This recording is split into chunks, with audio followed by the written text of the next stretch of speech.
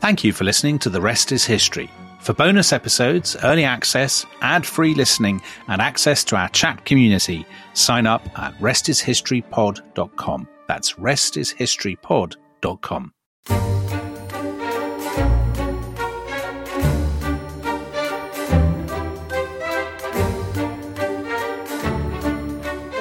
Grant paused in the act of turning the thing over to consider the face a moment longer.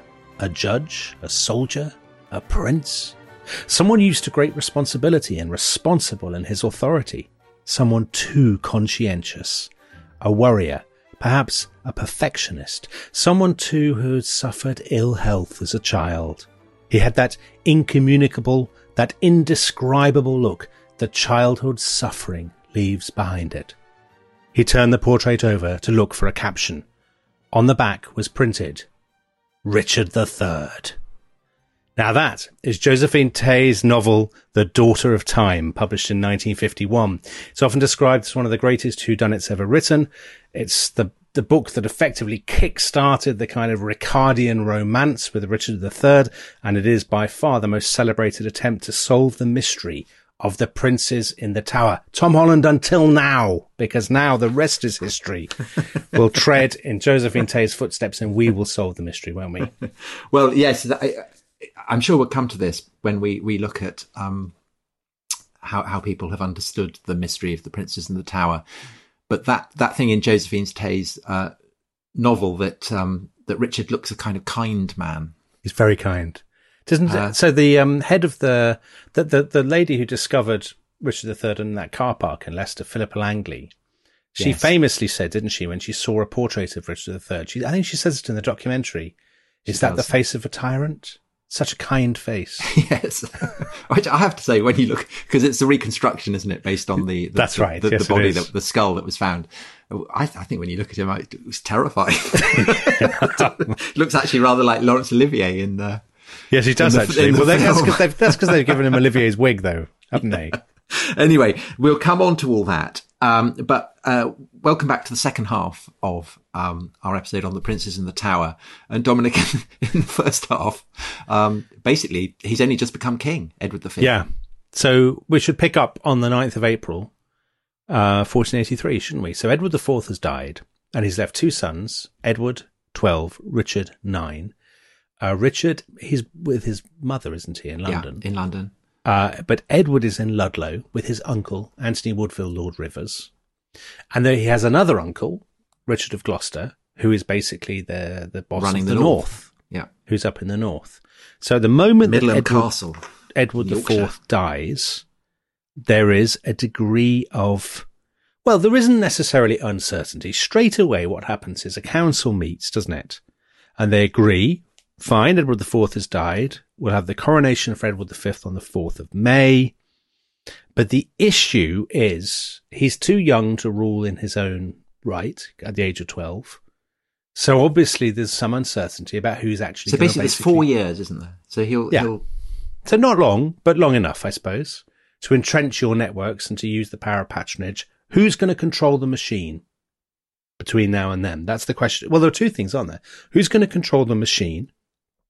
And who is going to have control access to the young king? Because those are two slightly different issues. Okay, so we have two questions, which I think go together very well. One from Joe Johnson. Was there any scenario in which the Woodvilles or the council could have outmaneuvered Richard to protect the prince's succession, or was Richard just too powerful and the prince's fate was sealed as soon as Edward IV died? And Robert Elliott, did Richard have his eye on the crown from the moment Edward IV died, or was it only when he realised Edward V would never forgive him? So, massive spoiler alert there. Yeah. Of course, everyone listening to this episode will know that Richard ends up taking the crown. Yeah. So those two... Edward V vanishes into the tower. But was it inevitable that was going to happen? Was Richard always planning to usurp the crown? That's basically the plot of Richard III. Yeah. The plot of Richard III, Richard is trying to get rid of everyone who stands in the way of him. You know, he murders everybody. And that clearly seems to, that's clearly not the case. But when Edward IV dies, does Richard think, okay, this is my chance to become king? I would say no, Tom. I would say too. absolutely no. Yeah, I would too. I think there's no evidence to suggest that Richard is thinking of becoming king before his brother dies. And now the interesting thing is that the common portrait of Richard III is the sort of the Shakespeare portrait. He's incredibly cunning and conniving, and he's planning everything long in advance. He's playing a very long game.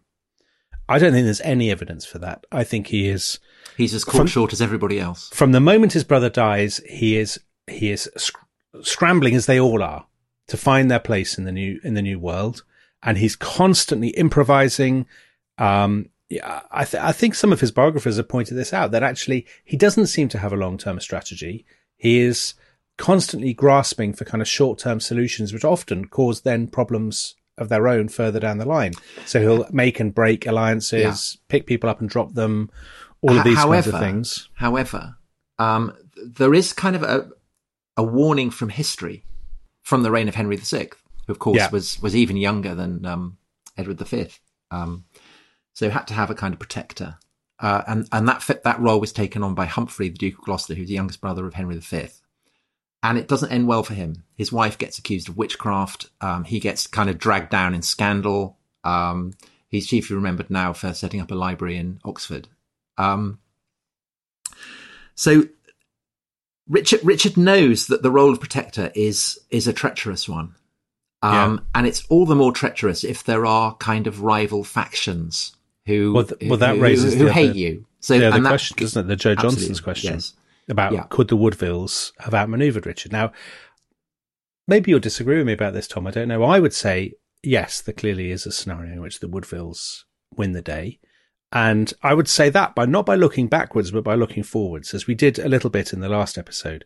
So this is not massively dissimilar from the position when Henry VIII dies. He also has a very young heir in Edward VI, who has a parvenu family around him, the Seymours.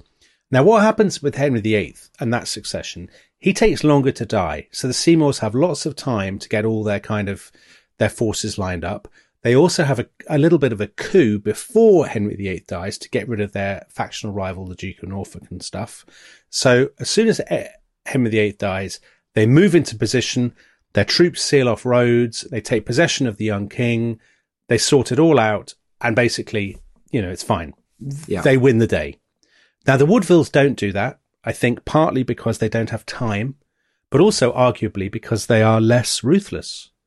They are insufficiently ruthless, I would say. Yeah, I think so. They don't identify Richard they don't identify two people. One is Richard and the other is a man called Hastings. Yes. So I think a further reason why they can't coordinate is that the two key Woodvilles, so Elizabeth, the Queen, and Anthony, her brother, are separate. The Queen is in London, and Anthony Lord Rivers is in Ludlow. Yeah, it's a big problem. So you mentioned Hastings.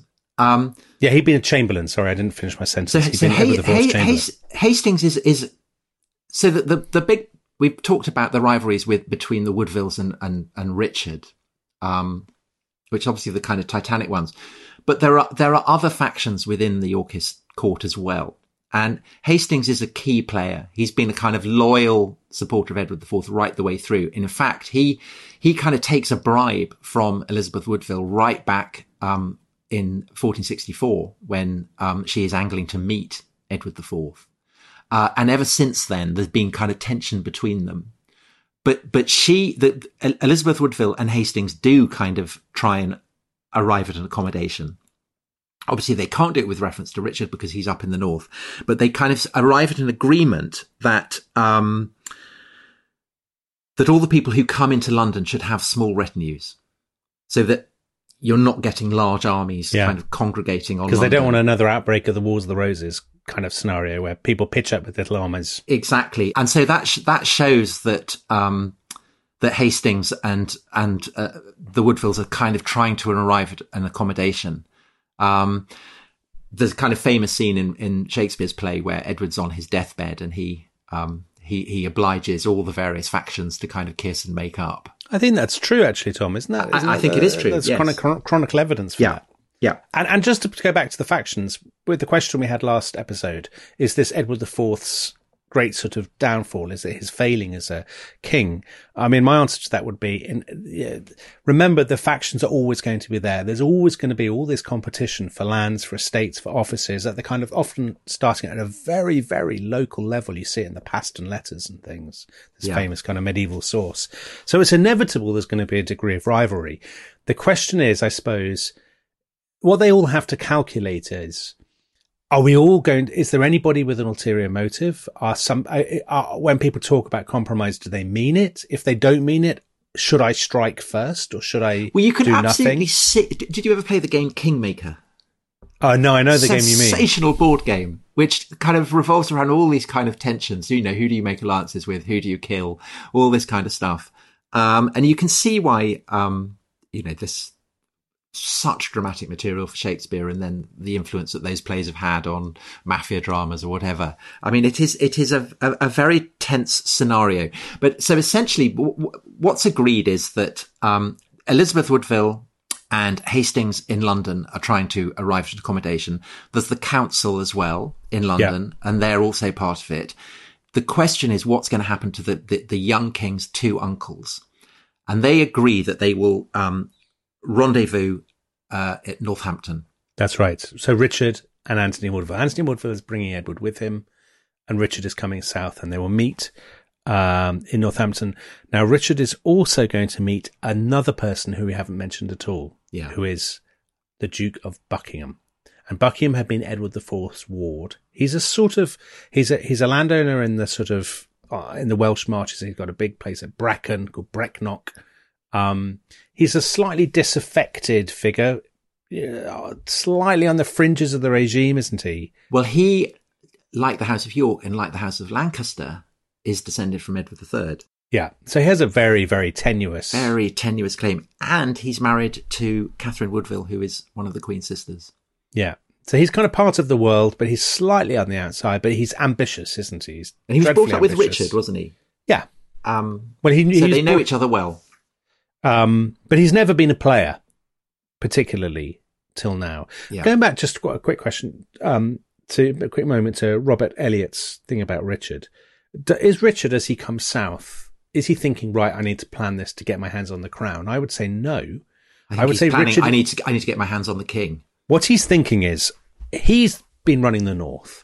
He has all his people that he knows in the north and people who owe him loyalty, and he owes them his protection. That's the way this works. That's the way the system works.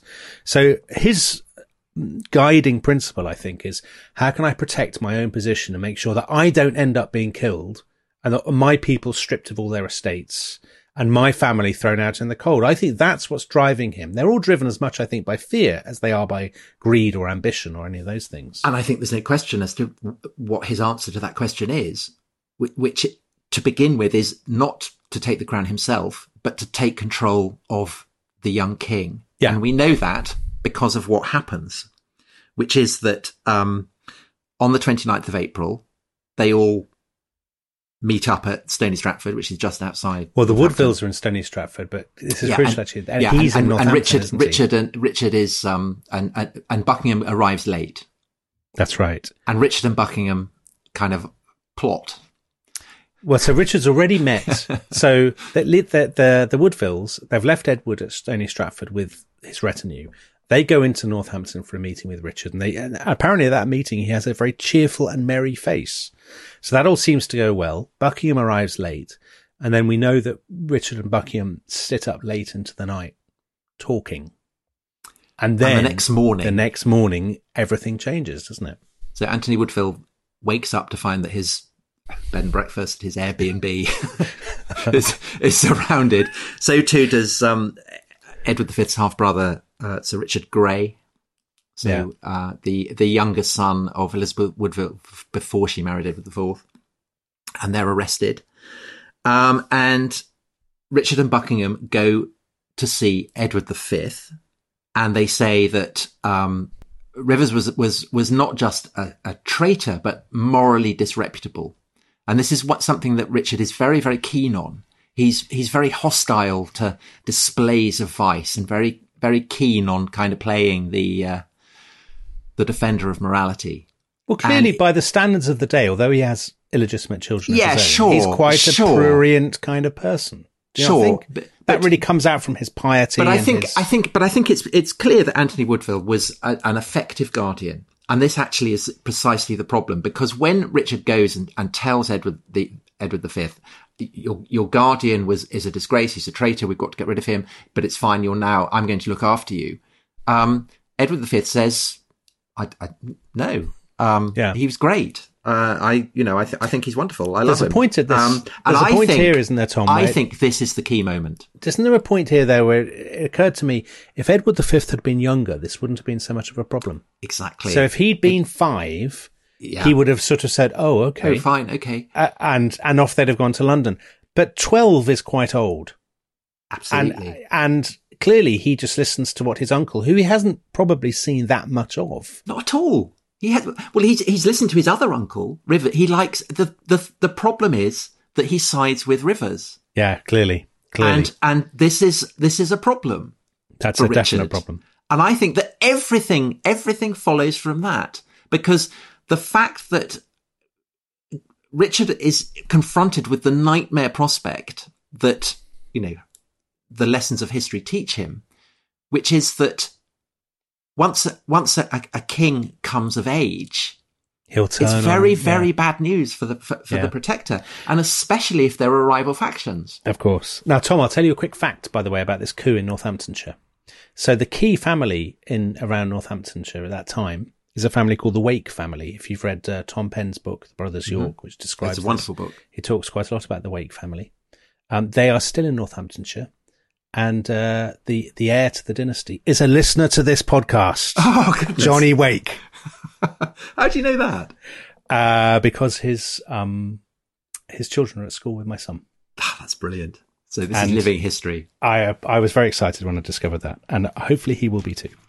Although his family took part in a coup that ended up with some infanticide, whether maybe he won't appreciate me mentioning it. Who knows? Anyway, so yes, so Richard has taken possession of Edward. Now, Tom, we didn't mention that what Elizabeth Woodville is doing with Richard of York, because obviously when word of this, she's straight off to Sanctuary again.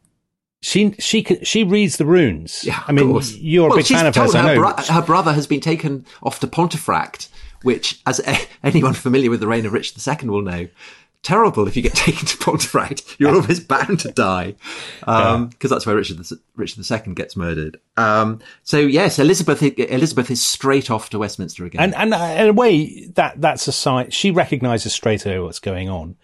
And she can see that once Richard of Gloucester has taken that first step, which I think he's taken for completely understandable reasons, he wants to protect himself from the Woodvilles. So once he's taken that first step of securing the king, he's trapped. He's on the escalator.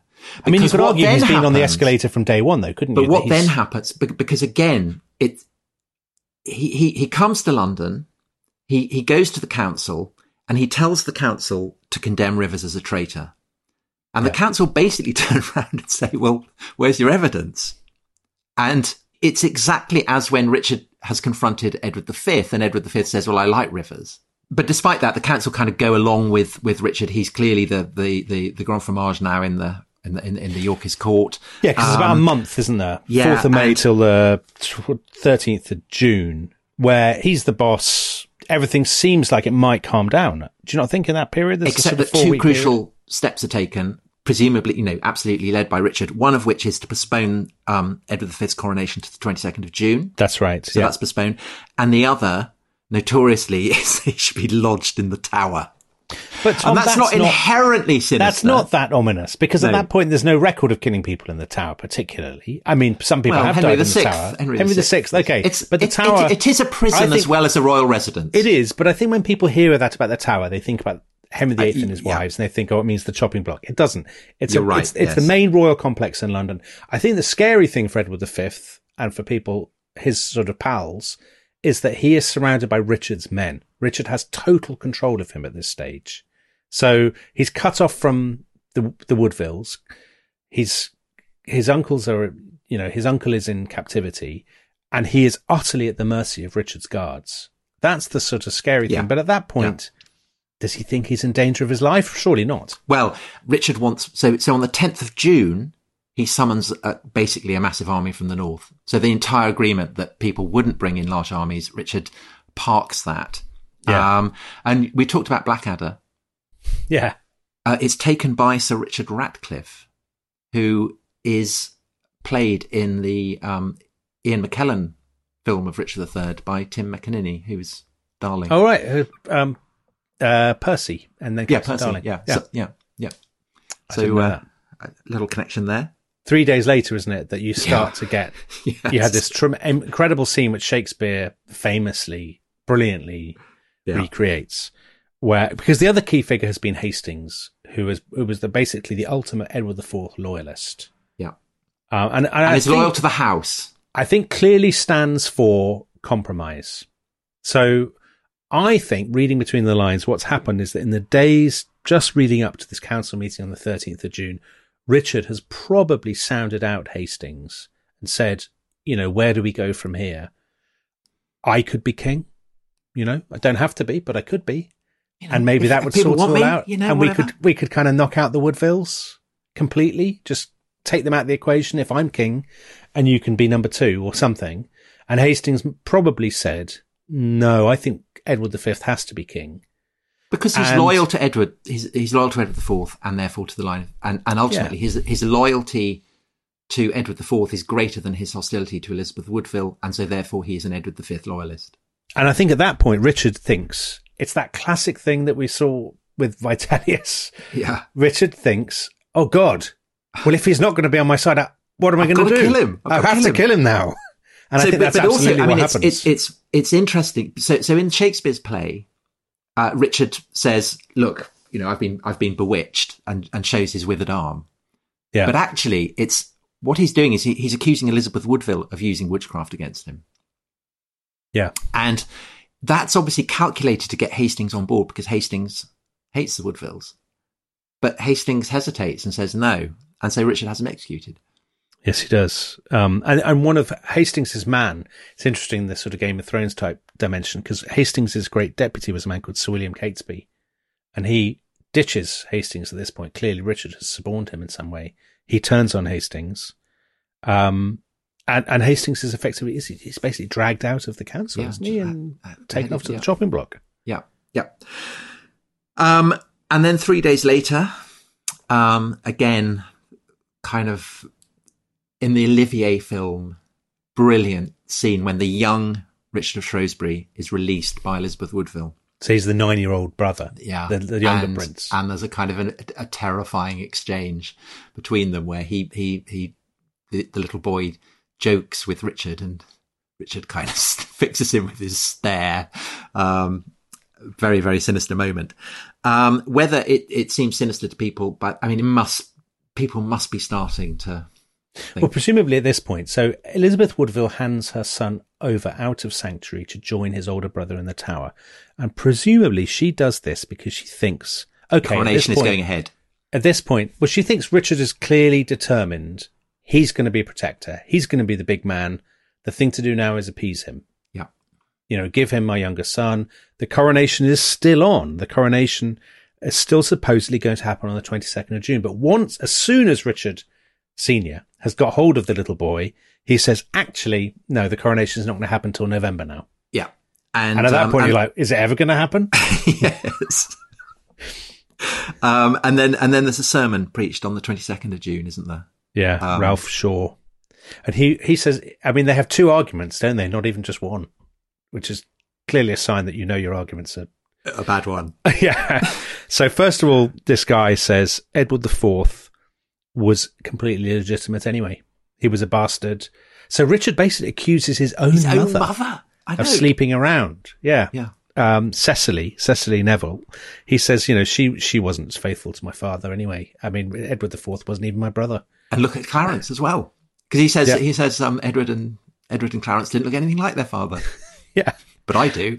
But then the other argument is, he wasn't he wasn't married to Elizabeth Woodville anyway, because there'd been a pre-contract with another woman, Eleanor Talbot, later. Who was conveniently dead. Yeah. So not only was he a bastard, my brother, but my nephews are bastards too. I mean, and I think even the most devoted Ricardian has some, it's a guy who's prepared to kind of say that about his mother simply so that he can displace his nephew. He's desperate though at this point, don't you think? Yes, but it's poor form, Dominic. I suppose it is poor form. Don't you think? I mean, I don't think that's not filial behaviour. No, it's not filial. I mean, it's definitely not very filial behaviour. And I think pretty much straight afterwards, the Duke of Buckingham, who's this sort of Weasley figure we mentioned earlier, who's basically attached himself to Richard as chief ally, he goes to the Guildhall, doesn't he? And orchestrates these calls. Says, we should give Richard the... and again, brilliant in the play. The guards all sort of, hurrah, yeah, what a great idea. Basically being, given a groat each or something to shout this.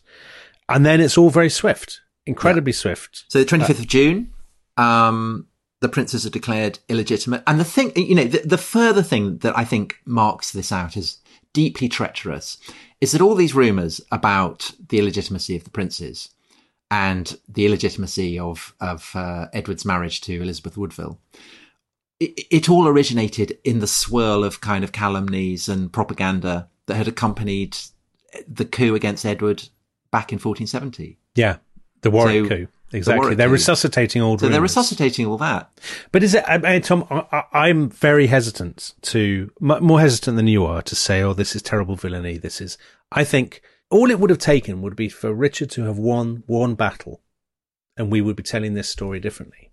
I think we would be telling it as ruthless. I don't think so. And very hard-nosed, but I think we would say, frankly, this is medieval politics. This is what Henry IV did to Richard II. It's not, though. It's not. The difference is because it's got kids, but that's bad luck. That is Richard's bad luck. It's nephews. And you think about the other king who murdered his nephew, and I've given away there the fact that I think that Richard is responsible for the murder of the Prince in the Tower, is John. Yeah. And the two kings who have had the worst reputations in English history are John and Richard III. And I think it's no coincidence that they were both at least believed to be guilty of the same crime. And you can argue whether they really were, but that was their reputation. They're and totally that's why, different characters, though, Tom. Of course. But John is famously but Dominic, the thing is that this is not normal behaviour at all. But it's not a normal position. Of course it's not. Richard is in. I agree. And incredibly... he's firefighting. If he doesn't do any of the steps that he does, he probably thinks he will die. I entirely accept that. But I still think that, accusing your mother of sleeping around, it's like the plot of EastEnders. It is very, while all the while, plotting to get rid of your nephews, resuscitating rumours spread about by your own family's enemies. You've lost Philippa Langley as a listener. I'll tell you that now. Well, yeah, probably. But I think it's and then when you throw into that the kind of the tone of sanctimony, which I'm sure is the expression of an authentic Christian sensibility, but it does slightly. It makes him seem an unpleasant figure, I think. I think since we've been talking for almost half an hour and you're getting more and more judgmental. Well, hold on. Let's have him crowned. Yeah, so let's get him crowned. So the princes are declared illegitimate. Yeah. Rivers and Richard Grey are executed at Pontefract. Rivers has written a rather stylish poem, and he's very cool even on the shopping block. And on the 6th of July, Richard is crowned, and lots of people turn up, but lots of people don't. Elizabeth Woodville is not there, and who else is not there? Well, Edward V is not there. Really interestingly, there had been plans for him to attend the coronation. Edward. They had ordered him clothes and shoes and spurs and horses. So weirdly, although he'd been declared illegitimate, he was going to attend his uncle's coronation, which I suppose would have been the ultimate kind of affirmation of the new regime, that even the kids themselves accept it. But he's not there. And at this point, there's a trace reference, which we'll come to perhaps after the break, of him in captivity. But at this point, the princes themselves effectively leave the story. So this is the point, I think, at which we should take a break, and we can return after the break, and we will be solving the mystery of the Princess in the Tower.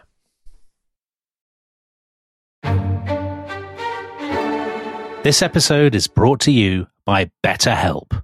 Now, a lot of us spend our lives wishing we had more time, don't we? But the question is, time for what?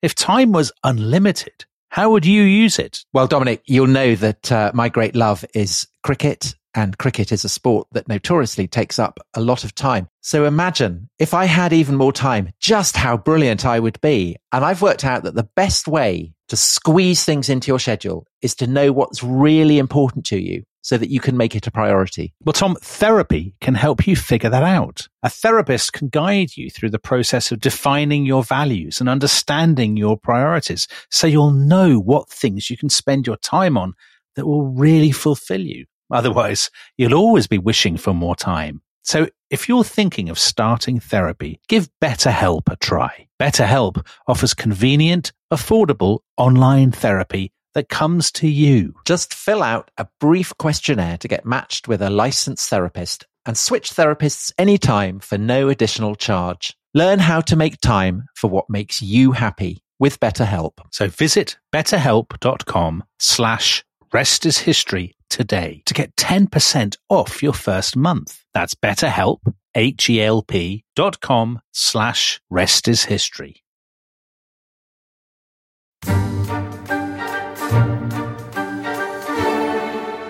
Welcome back to The Rest is History. We are poised to solve the mystery of the Princess in the Tower. So Richard III has been crowned on the 6th of July. His two nephews did not turn up at the coronation. We know that summer they are seen playing in the gardens at the Tower of London complex. A prison is part of it, but it's not just a prison. It's a kind of royal complex. They are seen practicing archery. There is talk of faces at windows. But at some point that summer, their household servants are dismissed, and then they are never seen again. So, Tom, I mean, it's the key question. What happens to them? So we've got the question from Megan Young. Do you think the princes were murdered, and if so, when and by whom? I would have thought the overwhelming probability is that they were murdered and that it was done on Richard's orders. And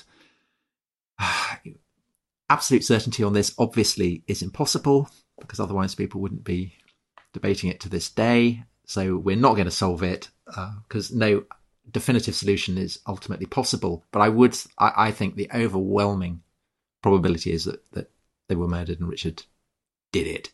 So let's look at the other candidate. Go on then. Yeah. The other major there's really only one candidate, I would say, other than Richard, wouldn't you? Which would be Buckingham. Yeah, agreed. So Buckingham is Constable of England. He has been rewarded. So he might conceivably have access to the tower. Yeah, because that's the key, isn't it? That's the key. Very hard to see how he has access without Richard's knowledge. Because Richard is the king. His men control everything. So to me, it's hard to see how Buckingham... And also...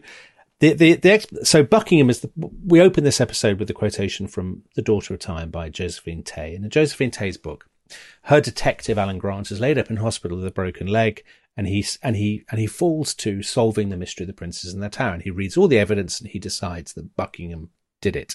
And Richard's enthusiasts have often thought that Buckingham did it. So there's a really brilliant book which I loved when I was about 12, a great sort of biography of Richard III, probably the definitive one for a lot of Ricardians, by American academic called Paul Murray Kendall.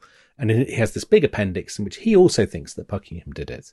And he sort of says Buckingham was playing a long game. He had his eye on the throne. He probably acted without Richard knowing. He had access to the tower.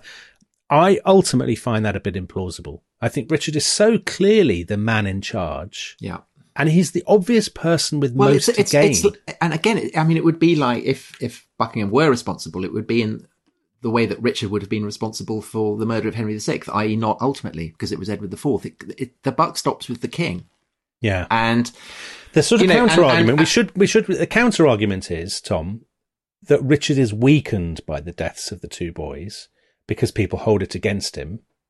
And he doesn't immediately gain anything by it. But I would say, in answer to that, there is the first revolt, isn't there, in late July? So within a month of his coronation, there is an attempt by some conspirators to rescue the two boys and to stage a sort of pro-Woodville counter-coup. Yeah. And I mean, everything you know about thousands of years of history is that when that kind of thing happens, the person in charge decides, usually, will get rid of the focus of resistance. Yeah. You know, get rid of the alternative candidates. That's what dictators, kings, emperors have done throughout all history. So it would make complete sense for Richard at that point to say, oh my God, they've got to go. I can't keep having these revolts. And I don't think that's because he's evil and malignant. I just think that's because he's hard-headed. It's realpolitik. The calculus of power. Yeah. And I think the other thing that militates against the idea that Buckingham did it is that Richard actually had the problem for Richard is that people are starting to say they've been murdered. So the obvious way to counter that is to produce them. Yeah. So if you can't produce them, that is very, very suspicious, I think. If they're dead, you can't produce them, then obviously the idea would be to try and blame someone for it. And the ideal opportunity takes place when Buckingham, who has not been rewarded as he feels fit, joins in a rebellion that aims to bring Henry Tudor, the only conceivable Lancastrian claimant to the throne. And this revolt is defeated. Buckingham is captured. He is taken to Salisbury. He is taken to a courtyard between the Blue Boar Inn and the Saracen's Head Inn. Off with his head, so much for Buckingham in the famous cry of Richard III in Shakespeare's play. And Buckingham's head is severed in, I think I've already mentioned this, what becomes the laundry department of Debenhams in Salisbury, which has sadly since closed. A lovely detail. But for a long time, you go in to buy a bra and whoa, Duke of Buckingham would pop up carrying his head. Well, you know what Richard said about Buckingham's rebels? He said they were horrible adulterers and bawds. So in a way, they're kind of ladies' underwear department of a mid-market department store. Very fitting. Makes complete, So Buckingham's died a traitor. So it's the perfect opportunity for Richard to say, Buckingham did it. Yeah. But he doesn't. No, he doesn't. I mean, the other candidate that sometimes people... So I've been to the Richard III experience, or whatever it's called, in Leicester. And you can vote. There's a sort of interactive element where you can vote about who you think did it. Richard, Buckingham, or Henry Tudor. And some people say Henry Tudor killed them. Very, very ardent Ricardians sometimes say this. But again, I think that's very, very implausible. Because I think... Or Margaret Beaufort, his mother, is another candidate, isn't it? What have they been doing what have the kids been doing in the interim? Well, I'll tell you the other thing about Margaret Beaufort, who's Henry Tudor's mother, is that she reaches an accommodation with Elizabeth Woodville, who's still in sanctuary. And the only conceivable reason for that is that they would both, that they would have for that is that Elizabeth Woodville assumes that her children are dead. Although, Tom, there is an interesting problem with the Richard III, the explanation that places Richard III as the murderer, and that is that Elizabeth Woodville also reaches an accommodation with Richard herself. So in March 1484, she leaves sanctuary and then reappears at court, which is a kind of slightly weird thing to do she thinks her sons have... Well, I suppose your argument would be it's not, she feels she has no choice. She's also thinking about her daughter. She doesn't want to be she's assuming, I guess, that it's likely that Richard will carry on. I mean, she's trying to play both.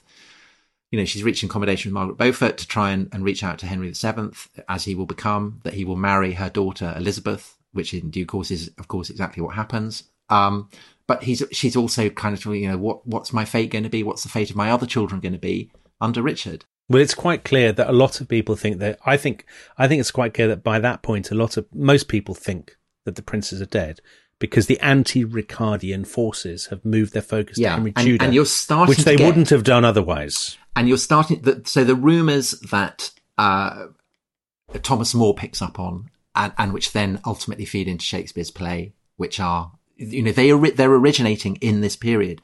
And they are that Brackenbury, who's the Constable of the Tower of London, has refused to kill the princes. That it's been done by a guy called Sir James Tyrrell, who is played in the Ian McKellen film by Adrian Dunbar. All right, very good. So Ted Hastings. Head of AC-12. Yeah, exactly. Exactly. Bent Copper goes in and does it. And that they're smothered by pillows, so that's the story that Thomas More will pick up, or they're poisoned, or interestingly that they're drowned in a butter malmsey, which seems again, surely unoriginal. They're not going to do that again, doesn't it? So I guess what all those rumours suggest is that people don't actually know what's happened, which is, of course, what you'd expect. What is strange, though, and interesting, Tom, is that Henry VII, when he finally defeats Richard at the Battle of Bosworth, he doesn't really make a huge deal about the princes, does he? Well, he doesn't want to, does he? Because he's worried about his claim. He's worried about his claim. So, he's going to marry their sister, and that's going to be, by that point, so initially he's kind of adopted as the Yorkist candidate, but he doesn't want to rule as the Yorkist candidate. Yeah. He wants to park the whole issue. So everything is focused on saying Richard III was evil. He was a dog, all that kind of stuff. Stick a knife in his bare buttock when he's dead, all that kind of thing. But you just everybody has an interest in letting dead princes lie. And I think that's the issue. And I think the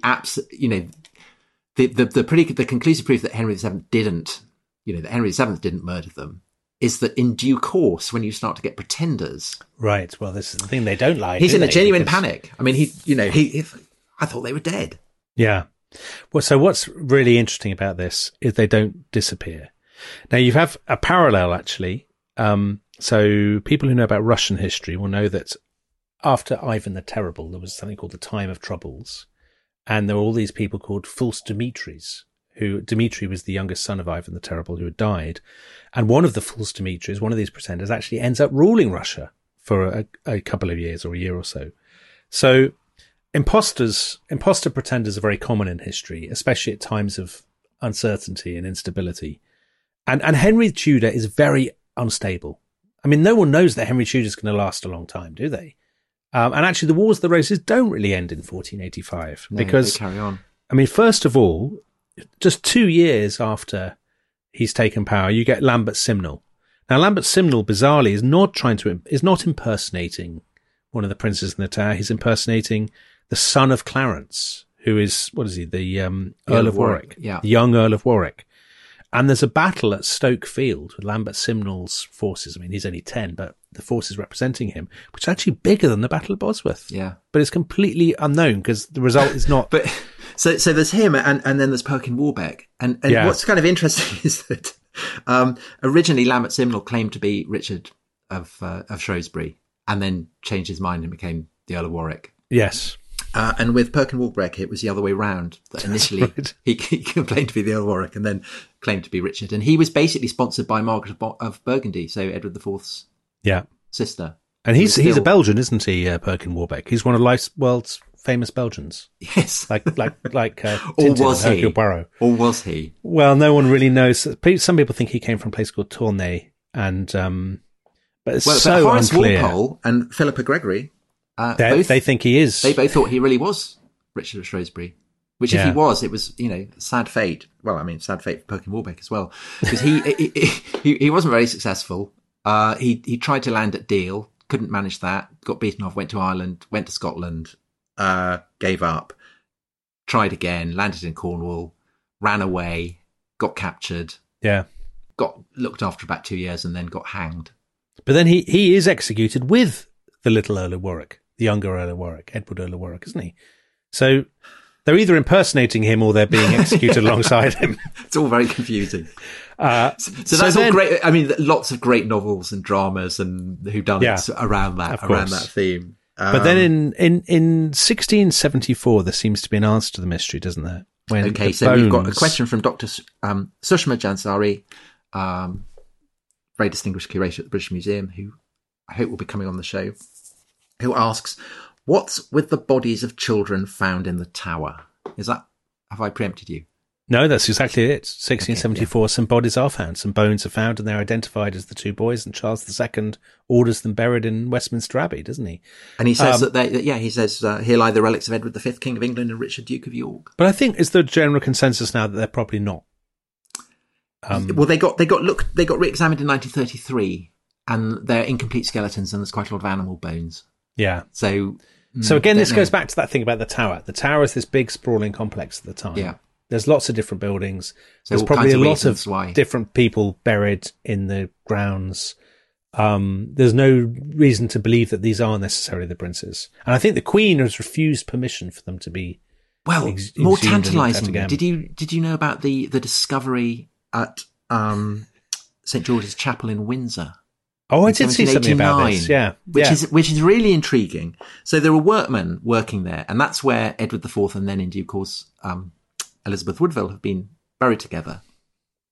And they accidentally knocked through into the crypt, and they find that there's another adjacent crypt, and there are the bodies of two children in it, and the names on the coffins are two of Edward IV's children who had predeceased him. But they've been buried elsewhere. Yes, I did see that. That's mysterious. So, isn't it? But Tom, is there not an even more exciting possibility, as recently featured in Her Majesty's Daily Telegraph? Indeed, I don't know whether people saw this. This is again part of Philippa Langley's lifelong project to prove. So to be fair to her, she did find the body of Richard III under the car park. So she has form. She does have form, and she is a keen supporter of something called, according to Telegraph, the Missing Princes Project, which is led by someone called John Dyke, and Telegraph reports him as saying the idea of a missing prince lying low in Devon might appear fanciful at first. With all the secret symbols and clues, it sounds somewhat like the Da Vinci Code. But the discoveries inside this church in the middle of nowhere, so that's in the middle of Dartmoor, end of a lane, are extraordinary. The evidence suggests that Edward was, so that's Edward V, so the elder of the princes. And it's interesting, I think, Dominic, that all the pretenders, none of them are Edward V. They're all kind of Richard. Well, probably because he was too well known at the age of 12. Yeah. So you can't impersonate him. So the evidence suggests that Edward was actually sent to live out his days on his half-brother's land as long as he kept quiet as part of a deal reached between his mother and Richard III and later with Henry Tudor. Once you take all the clues together, it does appear that the story of the princes in the tower may need to be rewritten. Well, you know what he would call himself, according to this?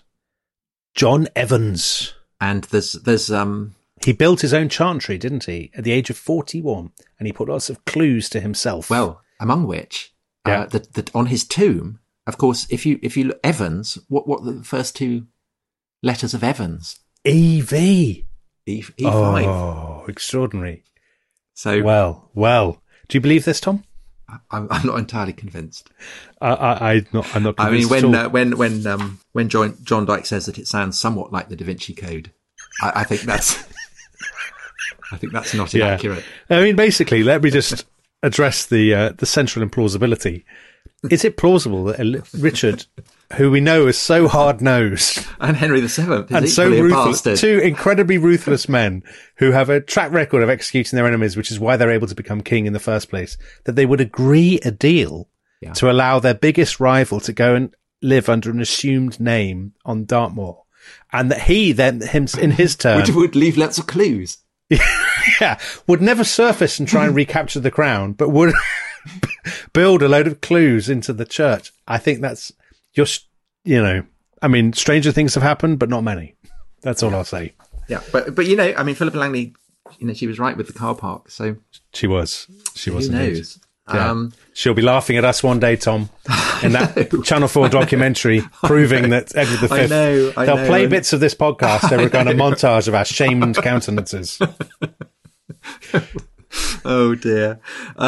Anyway, Ping Pong on the Discord asks, why are we still interested in this mystery murder over so many others? Well, that's a very good question. And I think actually it is because there are just a final solution. I think I shouldn't use the word final solution, should I? The kind of a conclusive solution is not possible because agreed. There's not enough. We evidence. Can't be. I mean, even though we both think that Richard did evidence to construct all kinds of various possibilities.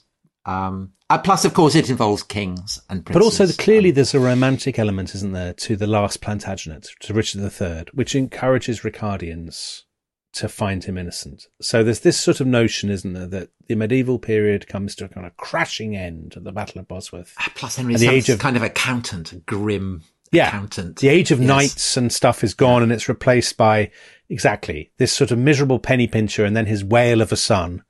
And that people romanticize the age that went before the Plantagenets. They romanticize Richard, of course, because he's the guy from the north. He's very religious, all of this sort of stuff. And I think then there becomes this urge to find him innocent, and also to think, I would say, that you have discovered the key to history. Yeah. And something that Dominic, academics haven't spotted, and all this sort of stuff. I think, I'm just wondering about this. Just thinking aloud here. I wonder also if a part of it isn't sublimated hostility to Shakespeare.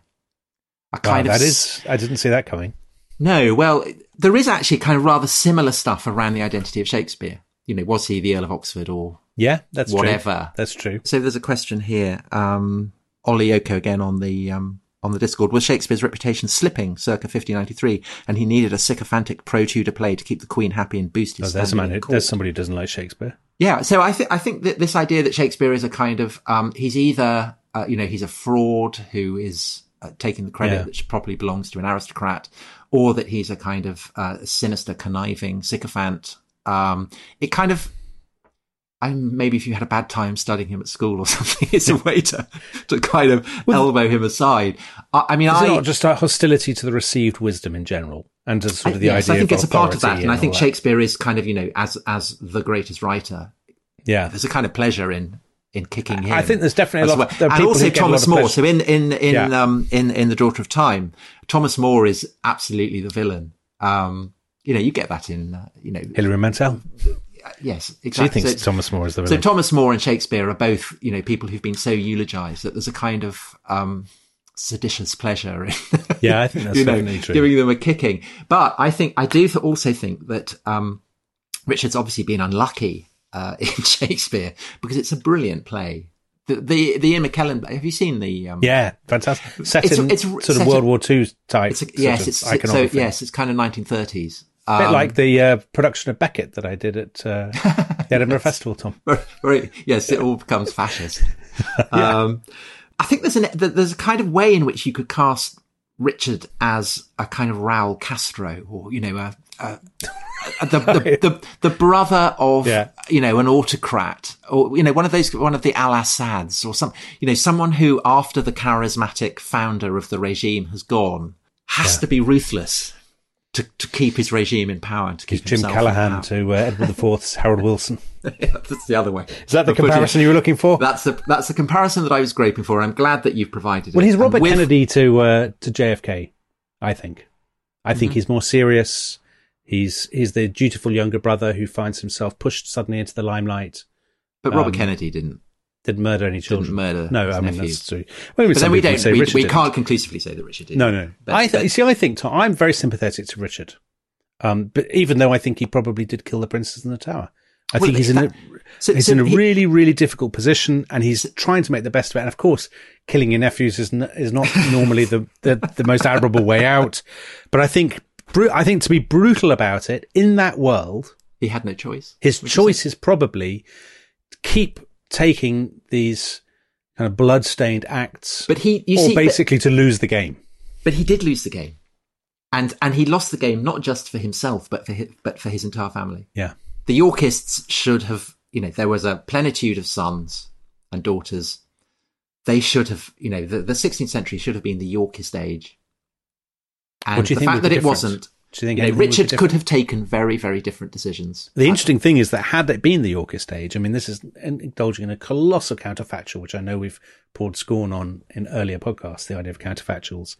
But a secure Yorkist regime, in a Plantagenet regime in the mid-16th century, I would say is much less likely to break with Rome and to encourage the growth of Protestantism. And it's partly Henry VIII's insecurity, famously, Although it's obvious that,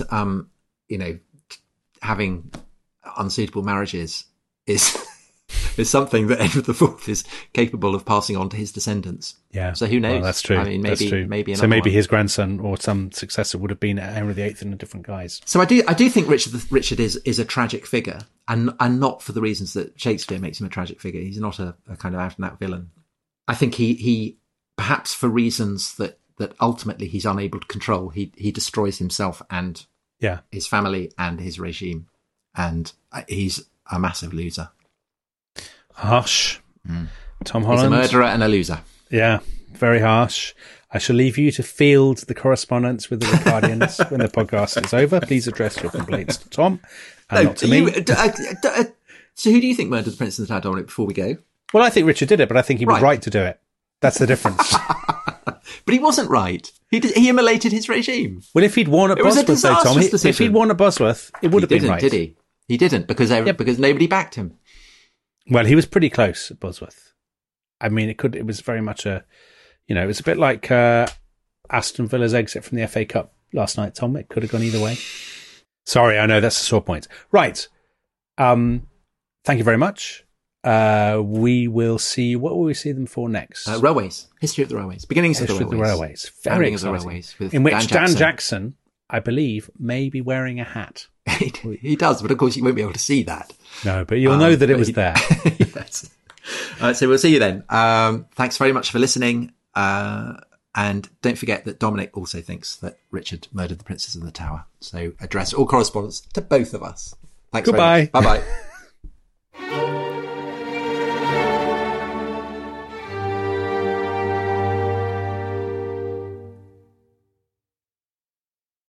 Thanks for listening to The Rest is History. For bonus episodes, early access, ad-free listening, and access to our chat community, please sign up at restishistorypod.com. That's restishistorypod.com. Hi, Rest is History fans. If you want more Tom Holland in your life, and frankly, why wouldn't you? I have some good news for you. I'm Emily Dean, and I'm thrilled to say that this week Tom is a guest on my podcast, Walking the Dog, where you get to hear well-known faces at their most relaxed, because I talk to them over a leisurely outdoor stroll with my dog Raymond. And you can join us this week for a very special 2-part in-depth chat with Tom Holland. And yes, I'm afraid I did ask him this question. Tom, how often do you think about the Roman Empire? I think about it a huge amount. In fact, there are days where I barely stop thinking about it. My brain is occupied by the Romans. It's like Gaul. If you want to hear more of my chat with Tom, give Walking the Dog a listen this week. And while you're there, you can take your pick from episodes starring the likes of Ricky Gervais, Jack Whitehall and Jimmy Carr. What's that, Raymond? Yes, The Rest is History did do an episode all about the greatest dogs in history. No, you weren't in it. Most spoilt dog in history, maybe.